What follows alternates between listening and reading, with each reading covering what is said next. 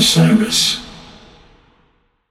Hi, listeners. I want to tell you about a cause that I'm involved with at Heritage Radio Network. HRN is celebrating its 15th year, and to celebrate, we're deepening our commitment to giving voice to the next generation of food systems storytellers, and we need your help.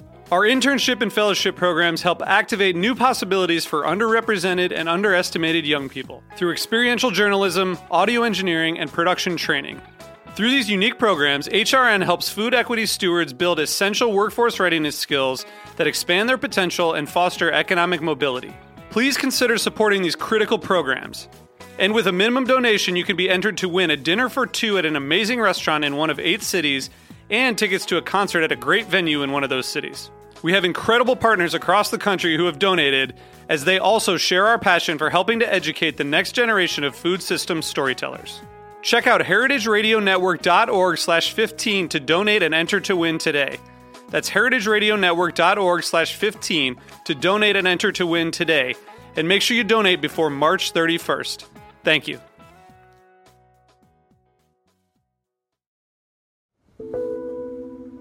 My name is Robert Andrew Baxter. And I'm Kyle Claudianki.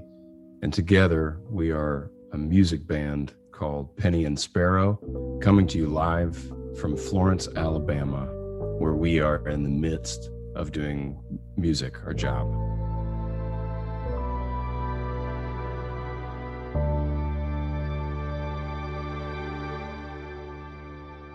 Thank you for clarifying that you're in a music band versus like a dance or a poetry band. You know, it could be one of those things. There's many kinds of bands. Audible pop in the hammock, gravity come out of habit. Land on our back, get your breath kidnapped. Ain't a kind of theft if you laugh whenever you can inhale. I wanna lay right here with you for the whole day. Don't wanna move till you say we should. Our tub is Clawfoot. God, our love is all good.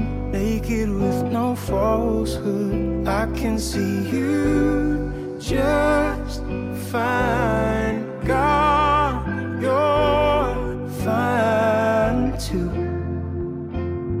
Tell me if I'm out of line. You just twist so easily. How you stretch when waking up. Ooh-wee. Trouble isn't anyone seeing all that. They might die. What a way to go with mine. You like the seats and hood vibration.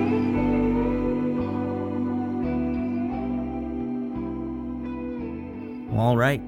You're listening to The Show on the Road. I'm your humble audio spirit guide, Zach Lupetin, and as always, it is my job to bring you into the threads of this magical sonic tapestry. And whatever Kyle and Andy are making down south, I need it. And talking to these guys, it's made me think about the friendships in my life. I've had a really incredible and bizarre and horrifying and magical last few months. I had a newborn arrive in my house like magic, and my wife was under the knife and almost lost her life in the hospital. You need friends who are there for you no matter what, at all hours of the day. It takes a village, they say, to raise a kid, and they're damn right. And as you'll hear in our conversation, this new record that Penny and Sparrow has dropped called Ali Ali, I think really gets to the heart of what real friendship is. Maybe it's the knowledge that wherever you are in the darkest of nights, your comrades are waiting to give you a safe passage home. I have to say, I'm really grateful that I can share some of my favorite music with you here on this podcast. And I'll be having a new radio show on Sundays on 88.5 KCSN in LA, coming soon in May. Check it out. It'll be called Sway Out West Sundays.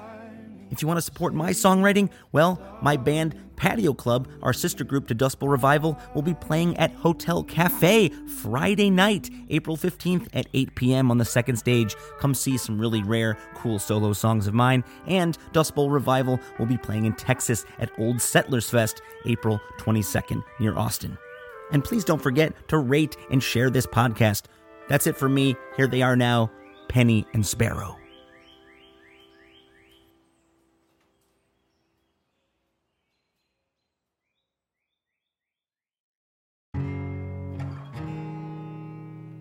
as we speak, Ollie Ollie is going to come out this weekend, pretty much, right?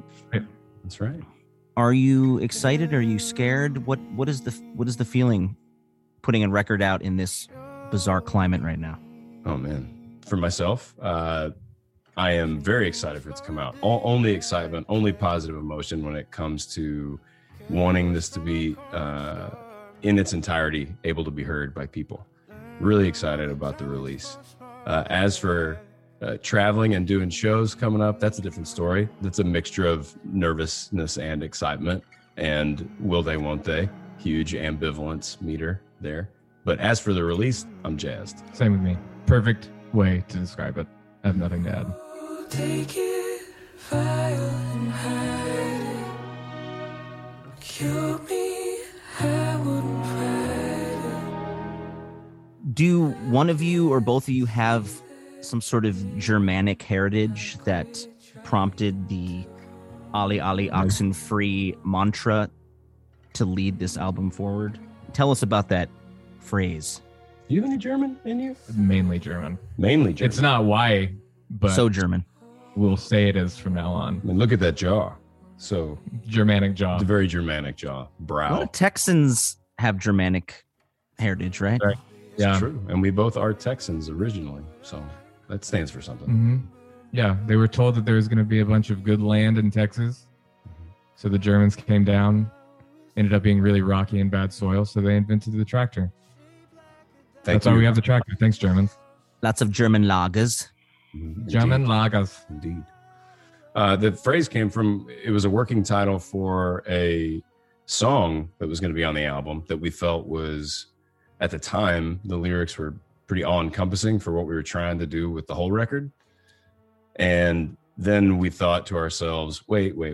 Rather than use that title for that song, why not use it for the whole album? So did a little bit of research on etymology of the phrase and love all that it stands for. Love the all those in hiding come out. I love the idea that if you look into all the meanings and all the usages for games that kids would play way back, then it works. And it feels indicative of what we were trying to do and where we're at now, current iterations of self. So I like that. I studied German, not by choice, but because my elementary school had German and Spanish every day of the week. Wow. From 1st through 8th grade. And so I feel like I'm qualified to say the full phrase. Alle sind frei. Perfect. My question to you is, when you play music together, do you feel like it's unlocking some part of yourselves that's not able to be free otherwise? Do you guys act as sort of key openers for each other? Is that how the duo works? Like, why both of you together? Why not do your own thing? Like, I know you guys met University of Texas and all that, but like, it's a pretty long collaboration at this point. You guys have really made some amazing music for almost 10 years now. Yeah. Well, thank you. I wouldn't say that it's an unlocking thing necessarily. I think that ideally we're trying to both self and musically be exactly who we are. That's, I think the end goal for us. And that's a difficult path with a bunch of, when you're trying to sift through influences and insecurities, a whole bunch of different things that are keeping you from finding kind of the core of who you are. So I feel like that's what both of us are trying to do. I would say I think it helps having another person around. Andy is my best friend. And so that's why, in my opinion, that's why we do music, is I just have a killer time making music with Andy. But I think that just like a lot of duos, there's something unique when you mesh two people's personalities, the chemistry that comes along with two musical influences that are getting exactly what they want is it just creates its own unique sound and is a ton of fun. Yeah. I echo those sentiments, Kyle. Oh man, we're really nailing these questions. We really are. Like, I would happily be the key to your lock. Yeah. And you to mine, would allow it openly. It's nice because this collaboration of Andy and Kyle is way older than Penny and Sparrow's collaboration, because we were friends first. And even through the first 3 records, we never thought that we were going to be full-time musicians. We were doing it because we enjoyed it. We kept day jobs for a really long time. And I talked to Kyle, even though we live in different states now, I talk to Kyle every day. And I've slept in a bed with him on more nights, at least equal to, if not more nights, than I have with my wife. Very close to equal. Very close to equal. Very close. Band wife. Yeah, sure. Yeah. I mean, best Same friend, amount of band cuddles. wife, same amount of touching. Yeah, same amount of touching. Mhm. Yeah, man. It feels great to make music with your best friend. All of a sudden, there's way less shit to get in the way. You feel like you can fully be yourself with your best friend, and we just get to make music out of the reservoir of that, and that's pretty nice.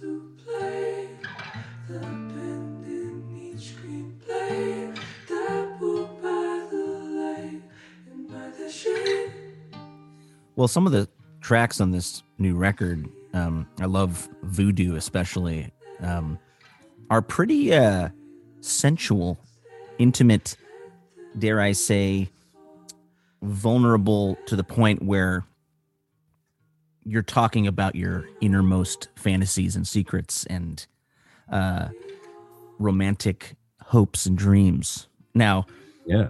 as 2 bros, do you share those things with each other as you're writing lyrics, or is it something like, no, these lyrics exist before the music starts and then they're sort of created and stitched together? Love that. So many questions wrapped in one. I'm going to pick it apart and take it in reverse. Okay, so our process, the way that we do it, is we're incredibly symbiotic musically. Like, we are necessary to one another's process. You asked earlier, I know solo thing. Kyle could probably have a solo career devoid of me. I could not without him. Like, what we bring to the table is decidedly yin and yang. He's predominantly responsible, 95% plus, for melody, and I'm predominantly responsible for lyrics. And he will send me a melody of him doing just oohs and ahs or nonsensical gibberish words, and then I get to play Mad Libs with those tracks and attach what feels like the meaning after I interview Kyle and after I go through what I feel as I listen to his melody, and then attach it. And so that's our process, and it's maintained that way with a few outliers along the way. Sometimes, like on this record, I'll send him words, and then he gets to, out of thin air, judging just by those lyrics, attach a melody to them, which is a really fun exercise. And we've come about it from various different ways, but mostly the way that we do it is, as I mentioned, we each bring to the table our own world that we feel adept in, and then we get to make the tunes and co-edit each other at the final 10 yards of the field. We become airborne and we float around at night, way above a tree line. You're mine. Backing up, you mentioned about hyper-erotic lyrics on this one. There are many.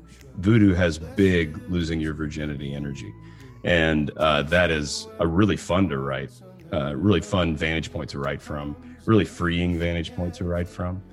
And so for us, who growing up had not a lot of experience as it pertains to openly talking about, discussing, or feeling safe about sexuality, there's nothing I wouldn't talk to Kyle about, which is the first question you asked. Do we talk about our, I think basically said, do we talk about our fantasies? Yeah. Talk about it all. Talk about it all. One day I hope to lose my virginity. One day it's going to happen. So we talk through that pretty often. But that is my fantasy. And so hopefully we'll get there one day.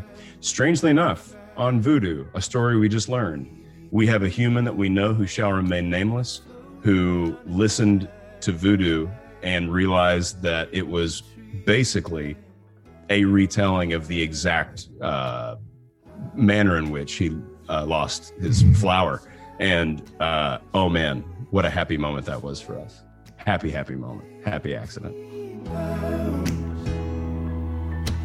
We've done nothing wrong, love, it was rough, but we're here now.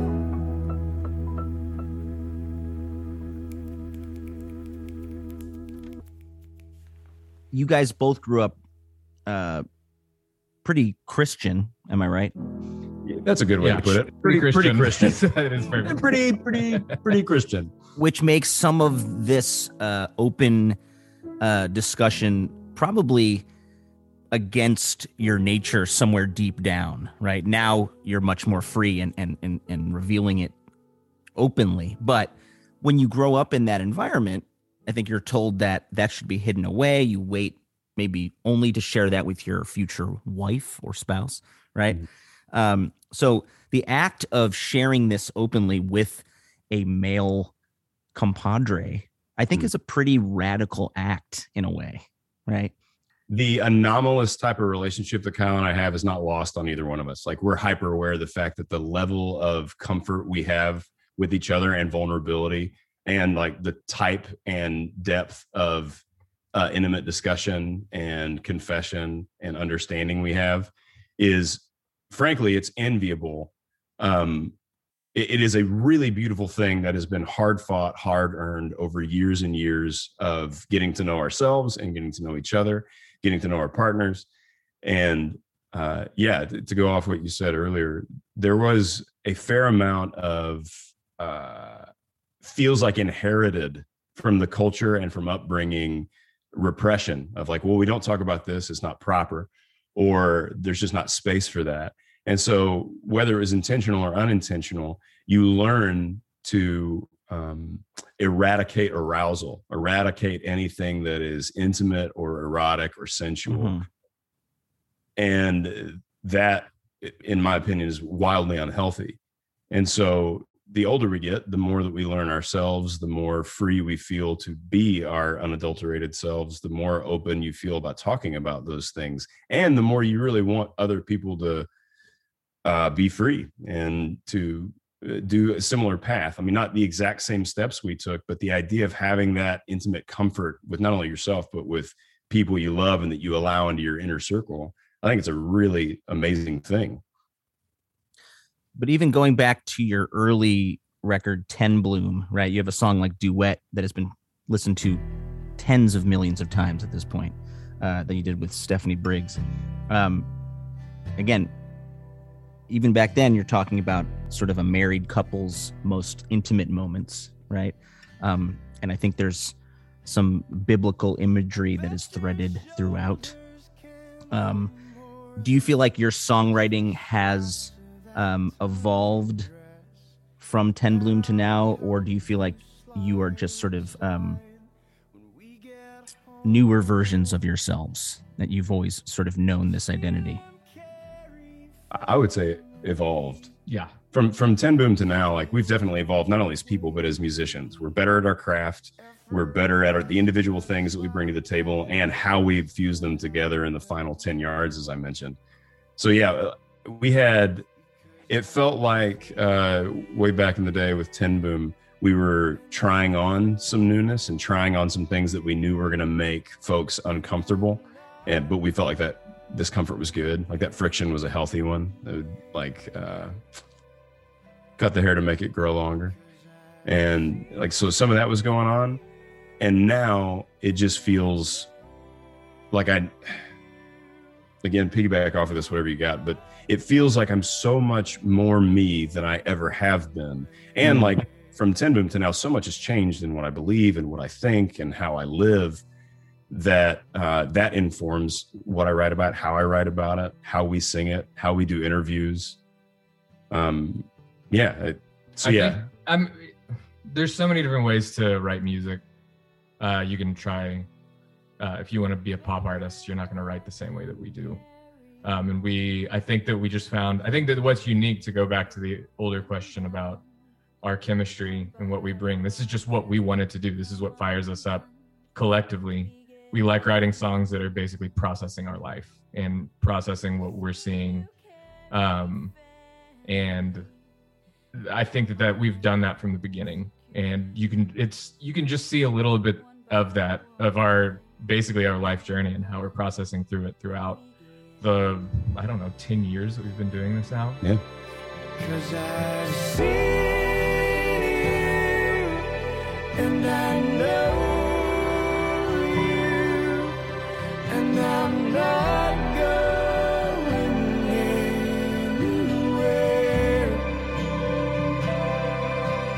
because I've seen you and I know you, and I'm not going anywhere. It feels like you could look at any album along the way and you would have had a snippet of what we were like and who we were and what we were processing through, the books we were reading, the people we were talking to, the relationships we were forming throughout each season of our life. Anywhere,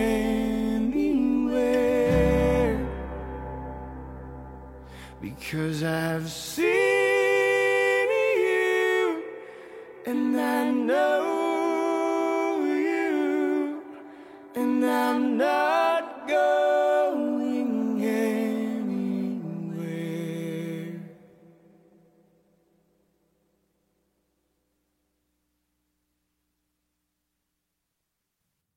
Is there a point in a long tour when it's just you guys in the van? Maybe you flesh out your band, you have a larger group with you, but like, there's got to be points where you're sick of each other.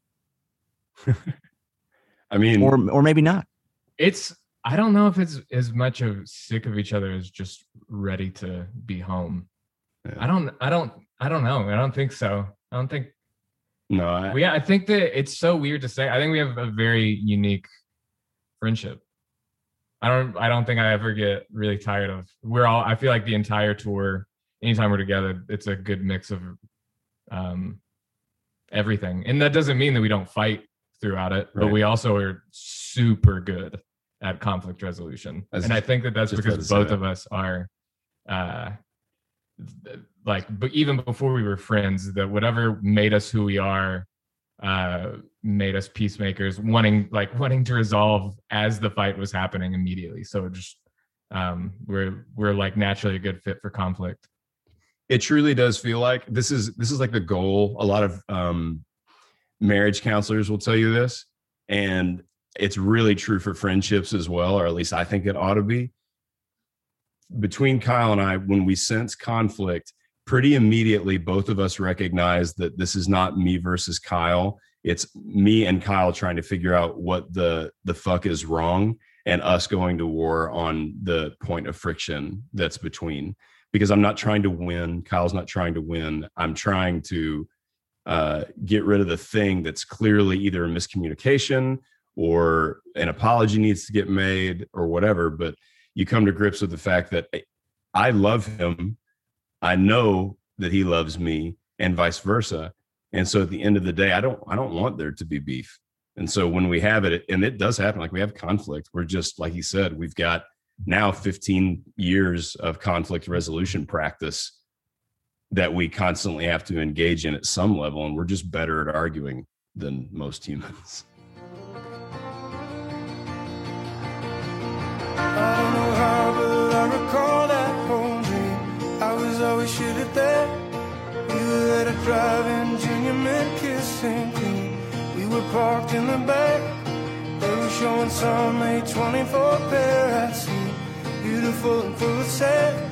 Then I get so lightheaded like her on the screen. I might be going mad. Somewhere in the dream. Well, in a way, like a song like Need You, for example. Now, on the surface, it feels like, again, a romantic fable, but it could be about the deepest type of friendship, right?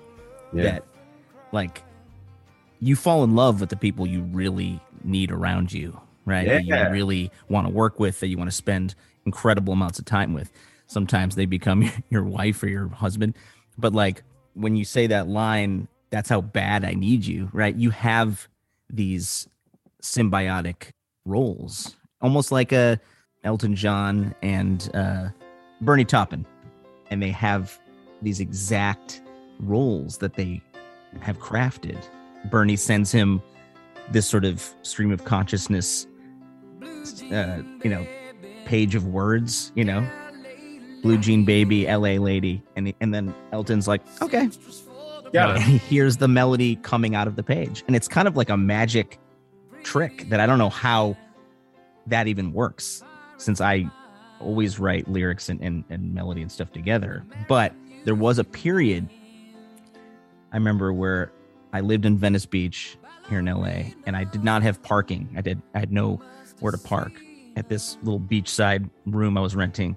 So I had every night I came back, I had to search for parking for 45 minutes. No, that sucks. And then I had to walk back to my apartment. And at first I hated it. And then I realized that I could use it as this exercise where I could try to write a song just from singing off the top of my head without writing anything down. No guitar, obviously. And some of my favorite songs came from those late night walks where you had no crutch of a guitar or a piano. It was just stream of consciousness from the universe directly into your mouth, into You're the doing air. melody and lyrics at the same time? Well, it would be like you'd start singing, like I'm just going to start singing something, right? Sure. Yeah. Sometimes it'd be gibberish. Sometimes it'd be, but by the time you got home and you could reach for your guitar feverishly, you're like, this is something really cool that I never would have thought of. Yeah. Because we get stuck in our own processes, right? Mhm. Oh, sure. Like, here's the 5 chords that I like to work with. Rearrange them in this one way again, Yeah.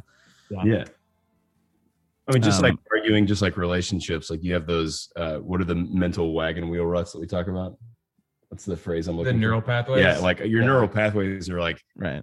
for years and years, they get set. And it's the same way with creativity. Like if I find myself banging my head against the wall, doing the exact same process to do lyrics over and over again, I got to get out of that wagon wheel rut and do something different. I actually love what you just described as a creative writing exercise.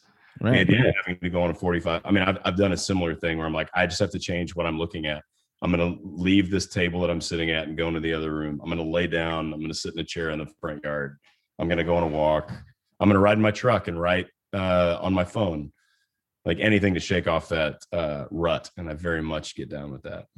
Same thing with being on my little Vespa motorcycle thing, with the kind of wind rushing by you. And all you can do is sort of sing like almost like a mantra over and over again.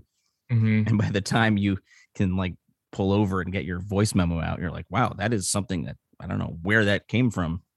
It came from the wind or something, Yeah. My neighbors, I think, probably think I'm a little bit crazy because I just walk around the streets walking my dog, just humming or singing loudly.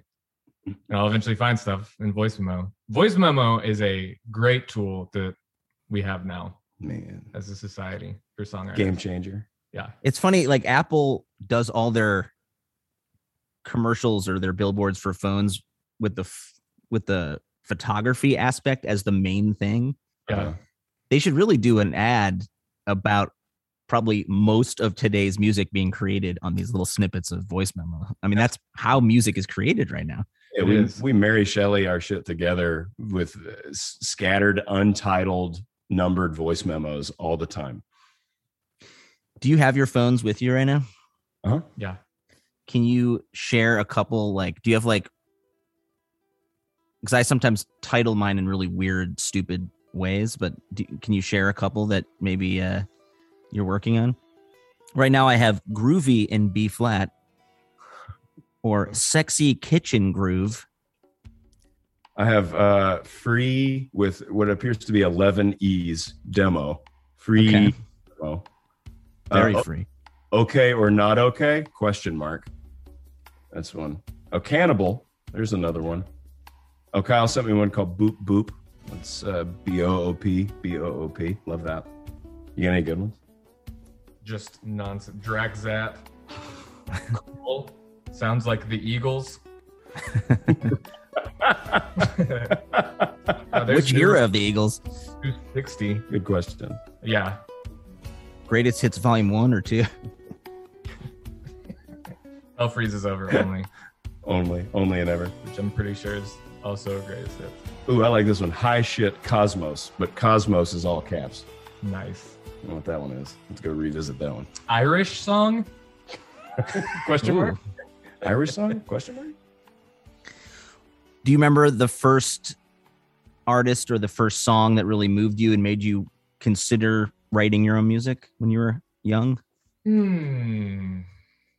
I know one of the earlier things that moved me, but I don't know that I had any clue. two things come to mind. It didn't make me want to write my own music. It was more just being really impressed that music could do that to me. And it would be the Cranberries, Linger, and me listening to my grandmother giving me the Andrew Lloyd Webber CD for Phantom of the Opera with Sarah Brightman and Michael Crawford. So like the original cast recording. She gave me that CD when I was really young, and I just wore that shit out. And I remember when story met lyrics, met melody, I was like, oh shit, this is good. This crock pot has good ingredients. I think I can track mine. So I think started with the Goofy movie when I was like 8. Loved the Goofy movie. Powerline. Yeah, Powerline, amazing. And then Hanson were kids my age. So I was like, oh, I can do this. Felt a little bit of self-efficacy bump. I was like, I can make this happen. Got some drums. Then I found Dave Matthews Band, and I was like, these guys rip. Facts. Really fell in love with it. And then Radiohead. And then I think that for recording and writing songs, Yin Yang Twins. Yin Yang Twins That's only. a big deal. Bon Iver's first project where he did it like in his cabin or whatever. I was like, oh, that we don't have to go to a studio. I don't have the money to go to a studio, but I can write a song and record it. And so I think I had already had like a recording thing at the time, and me and Andy just recorded. That was our first EP, was just recorded in an apartment. And now we're here. Well, you guys have had, more success than most on the streaming platforms. People are able to find you in ways that 20 years ago would not be possible. Right. Absolutely. I mean, you could talk shit about Spotify and Apple Music and all that stuff, which there's a lot of issues there, obviously. But I think it has lifted up certain artists in a way that allows their music to go all around the world instantaneously. Right. Yeah. Which is a beautiful thing. You described the messiness of that relationship pretty well, because it is that. There's a lot to be raise an eyebrow and be frustrated at, and there's a lot to be like, shit, I don't know that we came of age as a band as DSPs were coming of age as the MO for a lot of humanity for music. Well, a song like yours, is it Eloise off of Finch, right? It's like that song's been heard 25 plus million times, probably. Right. That's a hit for many people, right? Sure. Right. Now, people may not be shouting that at you at every show, like, please, Freebird, Eloise. But it's a way for, I think, a pretty poetic, intimate song to be heard almost on a pop level. Right. It was a light show, hotter than a June kid. I'm blushing the shade of licorice. Croon with you night long, that old cicada love song. Holy broken heart, a meaning with American abattoir. You're around us, oh, be around us. Someone close our eyes, make it so that we can find you in our imagination, a magic guy. In the photo album, we look like a gunfighter. Did you think that song would catch on the way it did, or is it kind of a total surprise? We knew.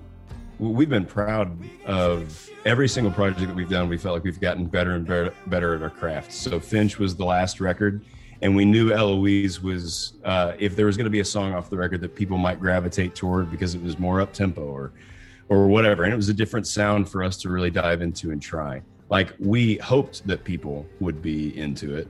It caught on really well. More than I think that we assumed on the front end, because we've never been what you would classify as media darlings ever. And so the idea that people have streamed it as many times as they have, I'm incredibly grateful for anybody to listen to our stuff. And that's not just a political fucking answer. I'm really grateful. And I don't really know why that specific one has caught on the way that it has. But again, in the crazy relationship with musicians and DSPs, there are some beautiful, beautiful moments of gratitude that we have, along with the eyebrow raise moments. But as for Eloise and how it's done, the way that it's done, it's a smirk and a shrug. I'm like, man, so glad people are connecting with that tune, because we sure as shit did.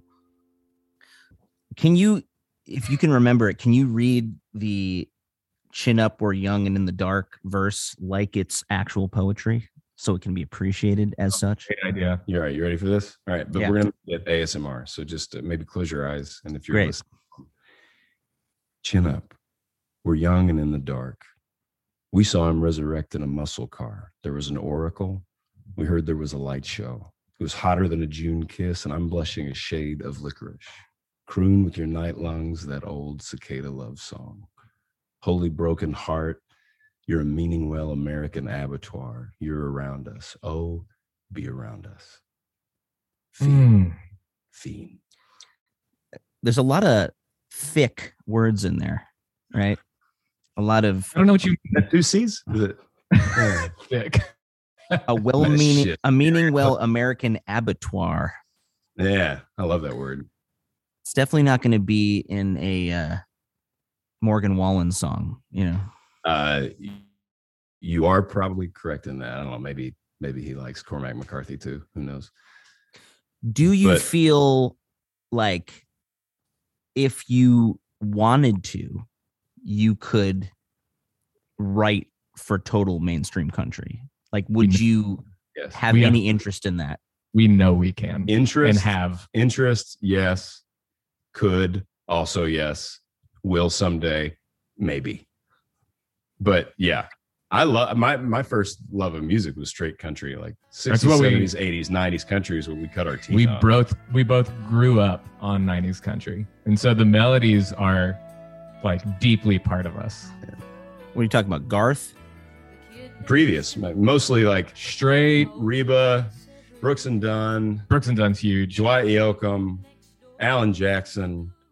But again, when I hear a song like Bishop, that does not feel like two bros from Texas writing music that they listened to growing up. I mean, it feels like a Shakespearean cinematic experiment, right? You have this string section coming in. You know, it could be literally in a museum in like a back dark room with like bizarre people dancing around. God, you're making us feel good. Yeah. Thank you. Gosh. I mean, Like, it's a bit out there. We set out to make something different that was just what me and Andy liked together. If we wanted, and so that breaks you out of tradition, because we're trying to just do what the things that fire us up on a very individual level. Be it hell or if it be glory.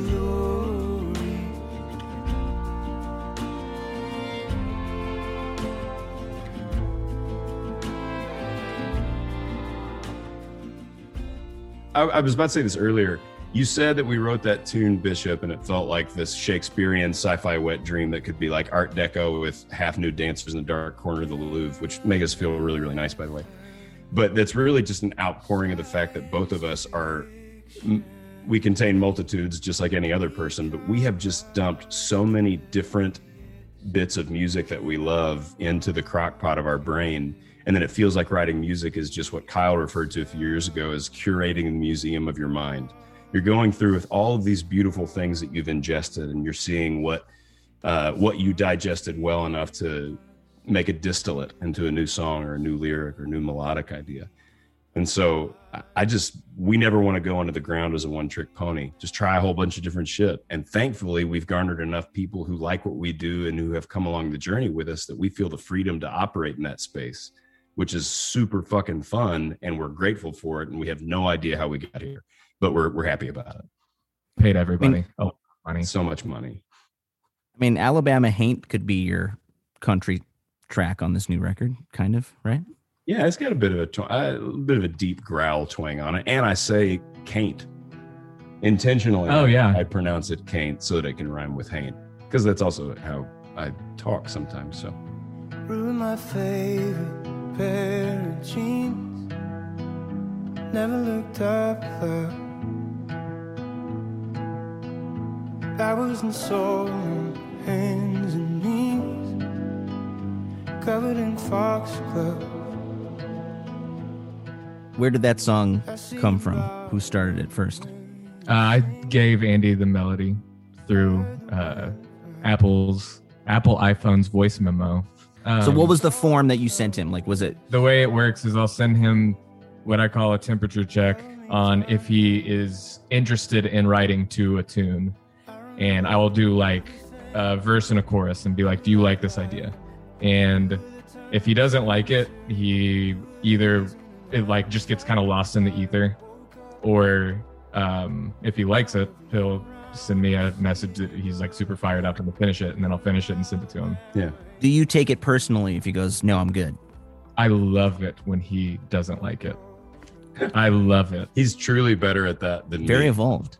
He is so much quicker. A major difference in us that has made me a better person and a better musician is that he is more ready to kill a darling than I am. I need I need to know that I can trust Andy. And so that's the only way I can, is if I get negative feedback. Otherwise, there's times when I'm unsure of a song. And so I'll send it to Andy. And if he's always going to say yes, then I have nobody to check on the work. So I have to know that there's things that he doesn't like. And so anytime I get a negative thing, I'm like, great, it doesn't matter. Throw it away. I hate it now. And I'll do a new song. Can you recreate, to the best of your ability, the voice memo of Alabama Haint? Like, what did it sound like? Oh, I might even have it. What was the name of it? Time Flies. Time Flies. Yeah. Time. Oh, you definitely have this. Yeah, Yeah. I don't know what comes next.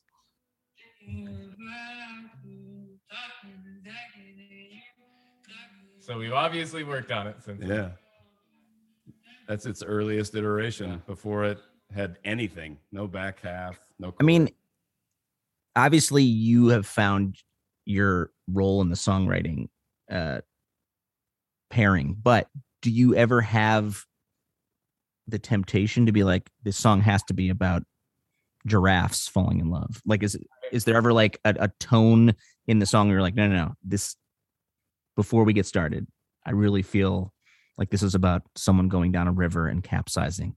When are you going to give me what I've asked for? The giraffes falling in love prompt. I've made 4 of them. Once we get to a full, complete album of it, then we'll start actually working on it. One turns to the other, says you're a tall drink of water, and then we're off. See, We're off. I, to Andy's dismay, sometimes don't know it until he's written the lyrics. And so he'll spend a solid amount of time writing something to a song. And then I realize, no, it can't be about that. I feel so bad every time it happens. I get mildly vexed on that. So I've had ways around that because like I said, like if I really like his melody, I go to work on it right away. Like I did with that, with Time Flies, I immediately went to work. But sometimes he'll be like, yeah, I don't really have any prompts, because I'll interview him on the front end. Like, does this feel like a certain mood? Does this feel like you've got a bird's eye view of where you want a bridge to go? Or is there a chorus? Or does it have any structure that's traditional? And if he doesn't, then I just get to work and I get fired up about it. And then at times he'll come back a week later, a few days later, he's like, actually, it can't be sad. And I'm like, well, because what I've written is pretty devastating. But there's one song, there's a melody that I think it's traveled 2 albums now that we just haven't landed on. I know the melody is really good, but we just haven't figured out what we're supposed to write for it. So yes, I am sometimes particular in what the melodies are. My wife tends to be the very dry truth teller sounding board, which can kind of hurt my feelings at times, but she'll advocate for songs over like years, right? Yeah. Where I'll bring it to the band, I'll bring it to a producer, then the next producer, and it like never quite makes it on the record, or like it sounds great when I'm singing it, or like there's a duet of it and then it never sounds great fleshed out. Yeah. And there's this song that our group Dust Bowl Revival finally laid down called Lying to Myself, that's been in like the rotation for, God, 6 years, I want to say. And it's this very kind of sad, melancholy song about a couple realizing that they're going to break up, but like one knows a little bit ahead of the other. Yeah. And it's very low for my voice. So partially the reason why we didn't do is that when we tried to do it live, I could not be heard. I can't project in like low G or whatever it is. Sure. And so when this guy, Ted Hutt, who's produced one of our records before, heard it again, he's like, this song is like special, and I hear my wife like pumping her fist in the background, Yeah. But I'm like, what are we going to do with it? And then sort of at the very last minute, I was like, what if we just totally change the like rhythm of it? Right. So it's like not a slow folky song. It has almost like a techno beat, like kind of like a dun, dun, dun, dun, dun, but it still has this low melancholy thing over it. And then there was like pedal steel that was added, and it's rad. It's like going to come out in like a month and a half or so. Finally, Nice. people are either going to be like super appalled that we're like, what are they doing? Dance music now? Like, what is this? Or they're gonna be like, whoa, cool. But I'm terrified that there's going to be no way to actually perform this live, because there's like electronic kind of some beats, which we've never really used. Sure. When you guys have a signature sound, which is this soft, intimate harmony, I don't know if you call it folk pop, whatever you've created, how do you create that live with an audience of 500 loud, drunk people? Like, how do you guys create that? We learned early on to use silence as an instrument, as another member of the band. That makes the louds louder. It makes, it forces you to entertain and perform.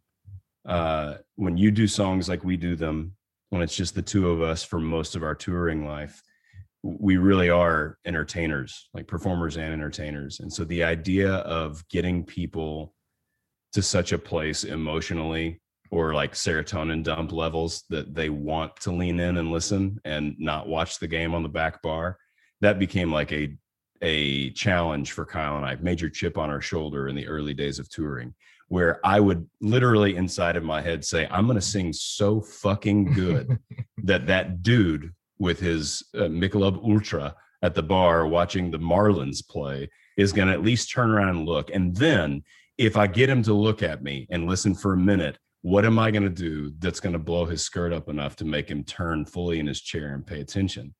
And I've sung like that, or attempted to, for as long as we've been a thing doing live shows. And part of it comes out of, totally honest, the negative side of being an insecure person. Like me. And it ends up being a inadvertent power for good when you constantly study micro expression on people's faces and you're judging in real time what they think of you.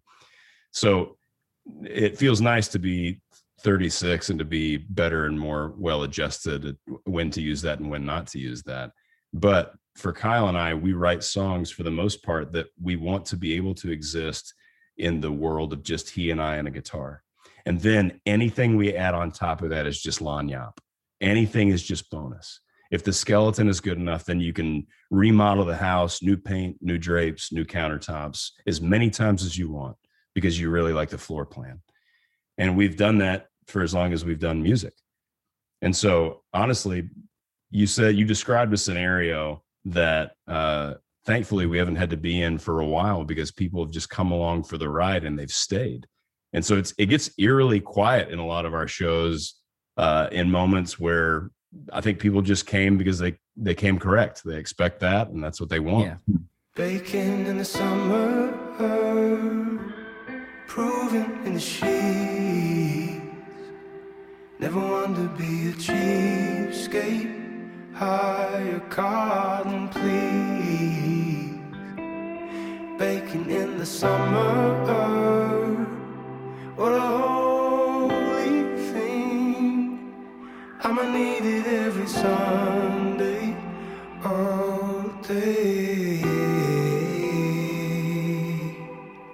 Where's the first big show that is launching these songs? Birmingham, Alabama. Birmingham.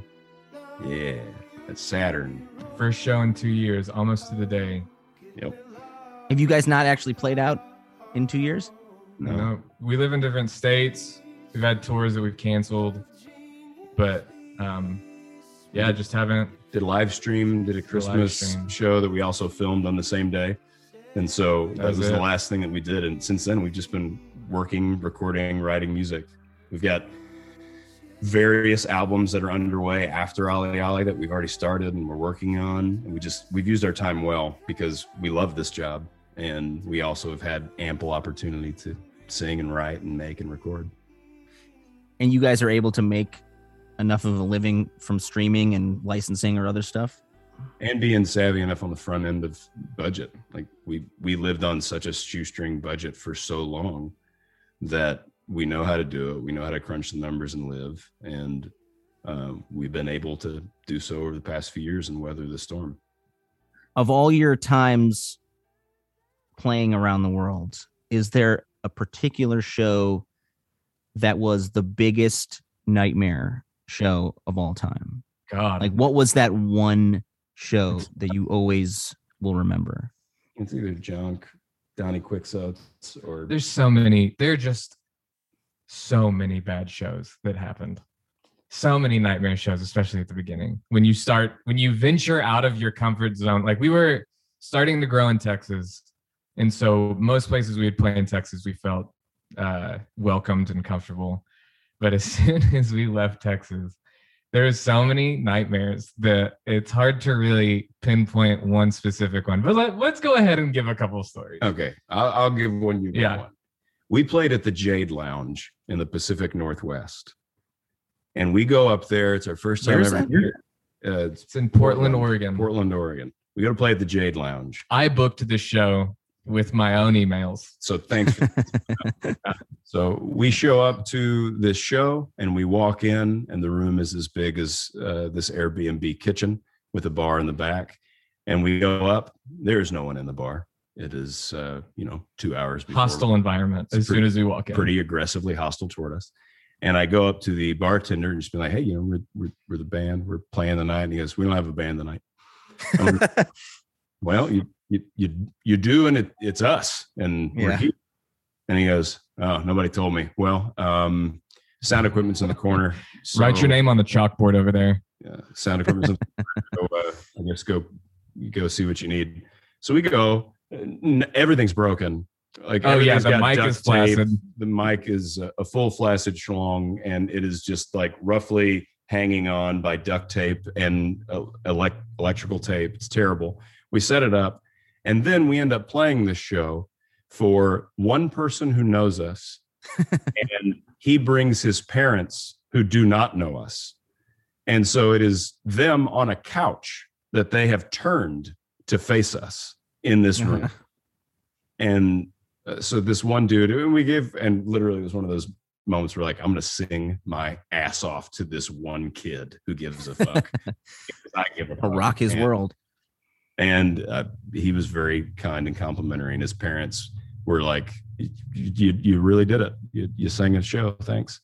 So that was our first experience in the Pacific Northwest. Thankfully, it's gotten a little bit bigger since then, which is nice.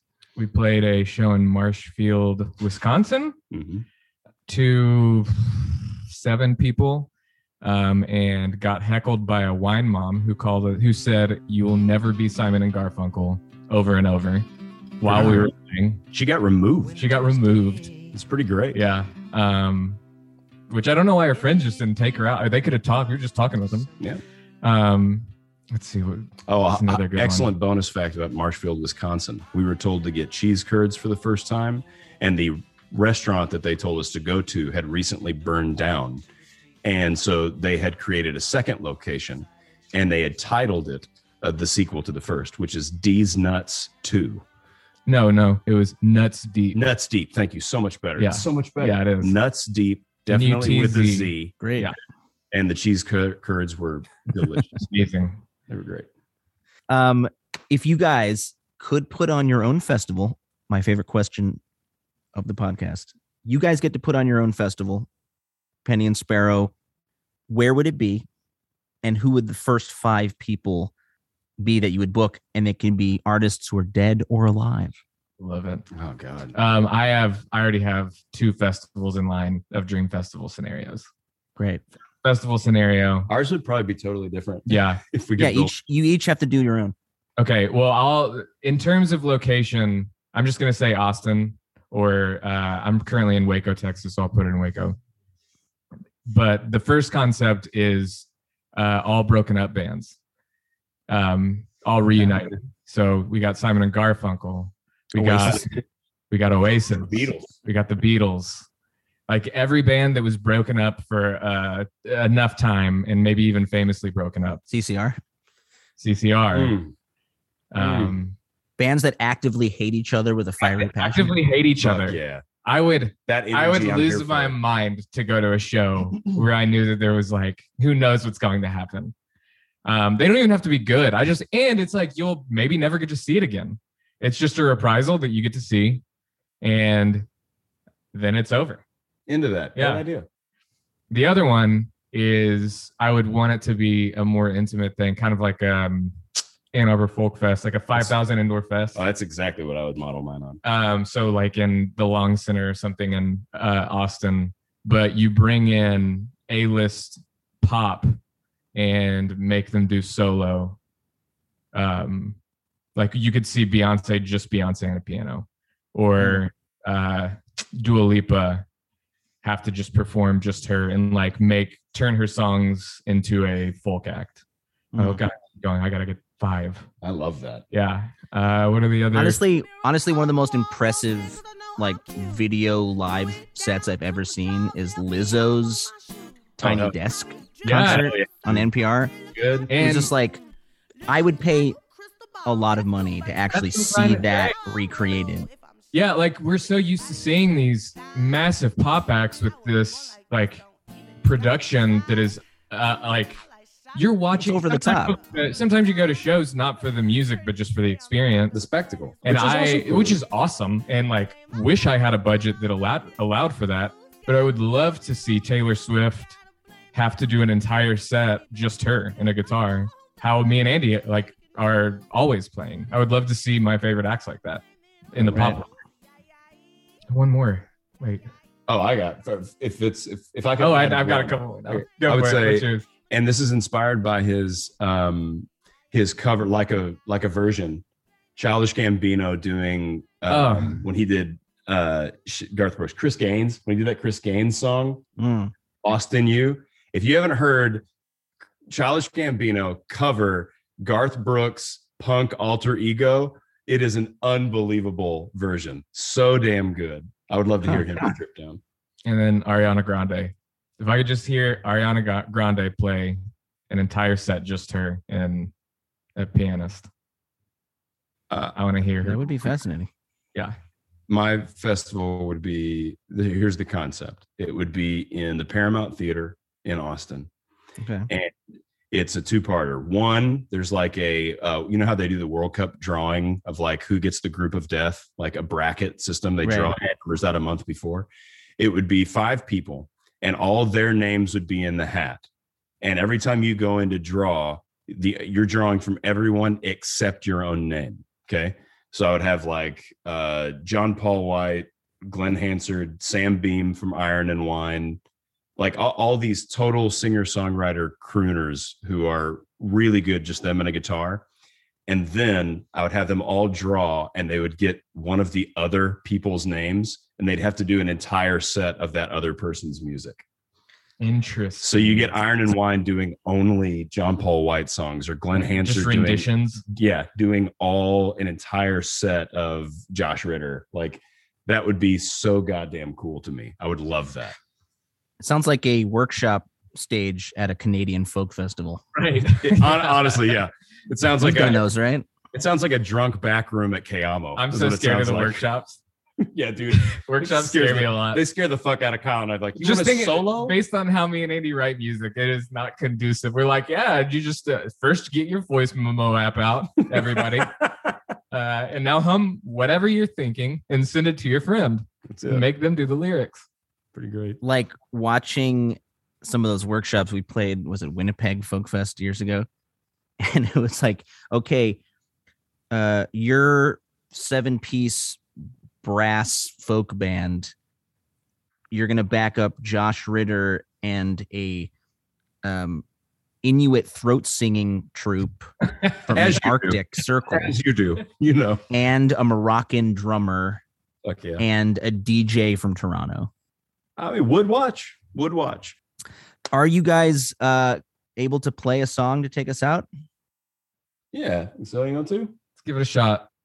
We'll give I it a spin. believe we can. Well, we'll we see can. how it sounds. We'll play a little bit and you let us know what the sound quality is. We haven't tried it. I think it's about how you are recording the sound quality over there. Which we shall see. What is the song that you're going to try? Oh yeah, what? Need You. Song off our new album, Ollie Ollie Oxenfree. Nicknamed Ollie Ollie. That's it. Nailed it. Can you hear the guitar? Yeah. You're not, yeah, I think we're good. I think we're good.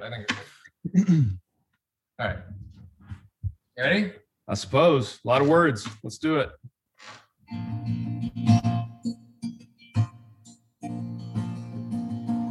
I don't know how, but I recall that whole dream. I was always shit at that.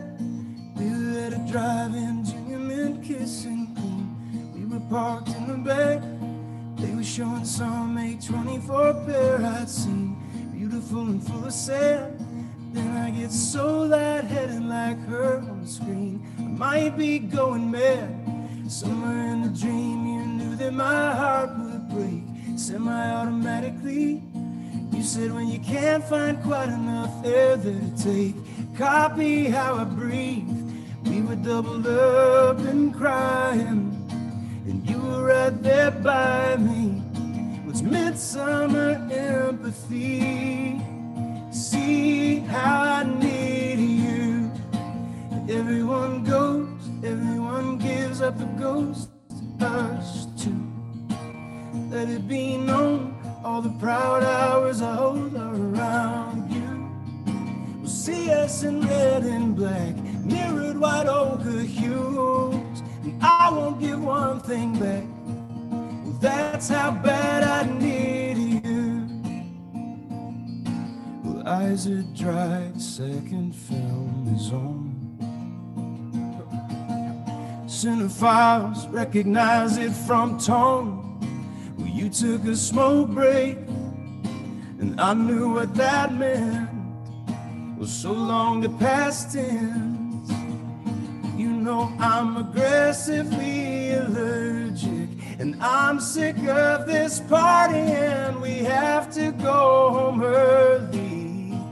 The windows are down, I'm alright, and I don't blame you for telephone pole bad news. What's no blood, no revenue? See, I still need you. Everyone goes, everyone gives up the ghost, us too. Let it be known, all the proud hours I hold are around you. We'll see us in red and black, mirrored white ochre hues, and I won't give one thing back. Well, that's how bad I need you. That's how bad I need you.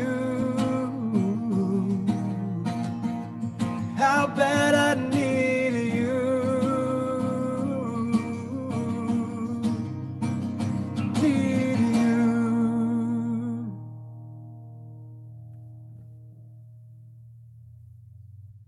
There you have it. Penny and Sparrow, everybody. Thanks so much for jumping on here, guys. It means a lot. Yeah, man. Yeah. Thank you for having us. This was a thank great you. talk. And thanks for knowing our music and coming correct. That made us feel really warm. So thanks. All the proud hours I hold around you. See us in red and black, mirrored white ochre hue. I won't give one thing back. That's how bad I need. There you have it. Big thanks to the boys in Penny and Sparrow for getting on the line with me. You can go to pennyandsparrow.com for the newest. It's called Ollie, and they're going to be playing in Cincinnati, in Florence, Alabama, Nashville, Knoxville, all sorts of places coming up. And my group Dust Bowl Revival will be playing a free concert in the park April 24th in Long Beach. If you like what you hear, please share this show with your friends. Leave us a kind review in iTunes. And as always, the show on the road is written, produced, and edited by yours truly, Zach Lupetin, and we are part of the BGS Podcast Network.